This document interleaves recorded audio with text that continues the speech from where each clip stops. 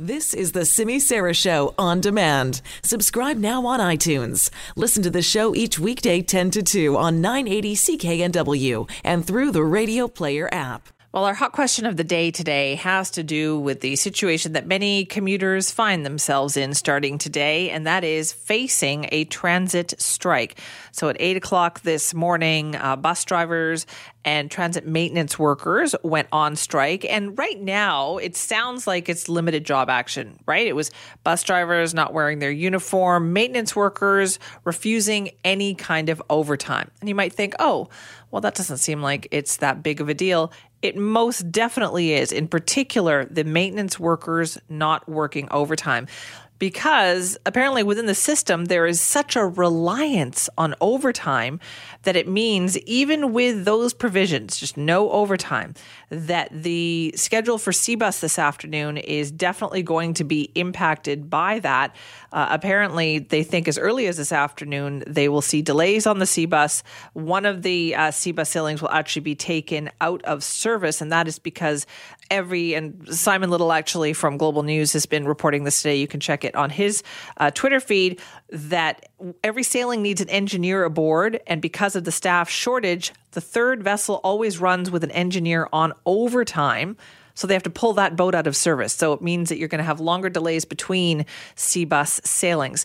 So because of all this and what's been going on, for our hot question of the day today, we wanted to know how you're feeling about this transit strike. From my perspective, I sense there's a lot of public support for bus drivers in particular. They are the frontline workers. And full disclosure, I think everybody knows this, that they listen to the show regularly. A lot of bus drivers in my family, so I do hear stories about that.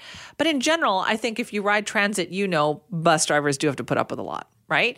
But we want to know, do you support the striking bus drivers and transit maintenance workers? Or do you think, no, we all would like a raise or whatever, times are tough, get back to work?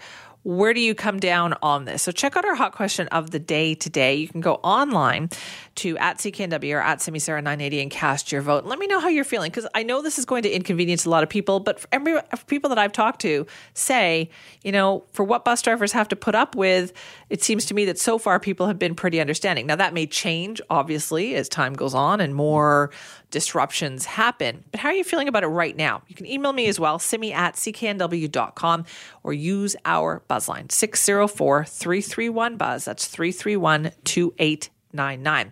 So we're going to sum up for you in the next half hour all of the potential disruptions that you may see in the next couple of days.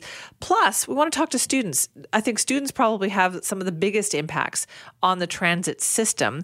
They use it extensively. So how are students going to deal with this? How are they going to get to and from classes, university, to school? What's going to happen to all of them? We'll be talking more about that. But in the meantime, definitely weigh in with your thoughts on this.